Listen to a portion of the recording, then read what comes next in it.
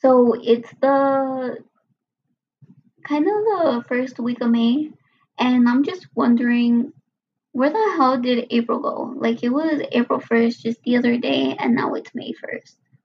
May, yeah, May 1st, kind of the week of May, the first week of May.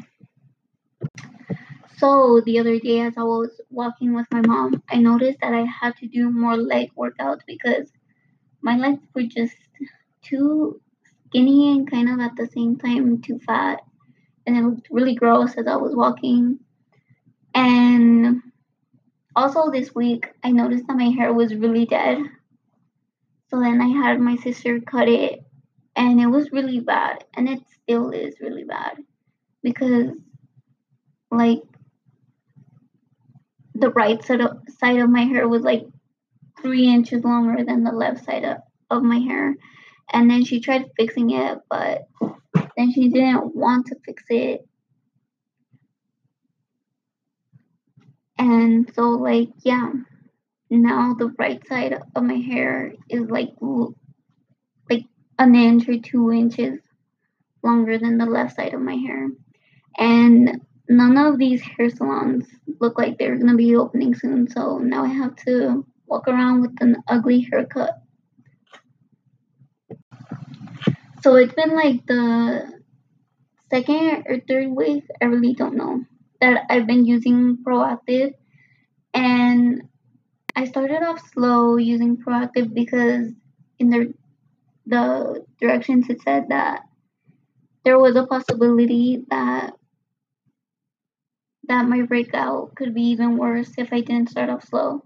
So I started off slow and my forehead still broke out either way. And the Proactive also makes my face dry and really tight, and it sometimes hurts the side of my mouth when I eat.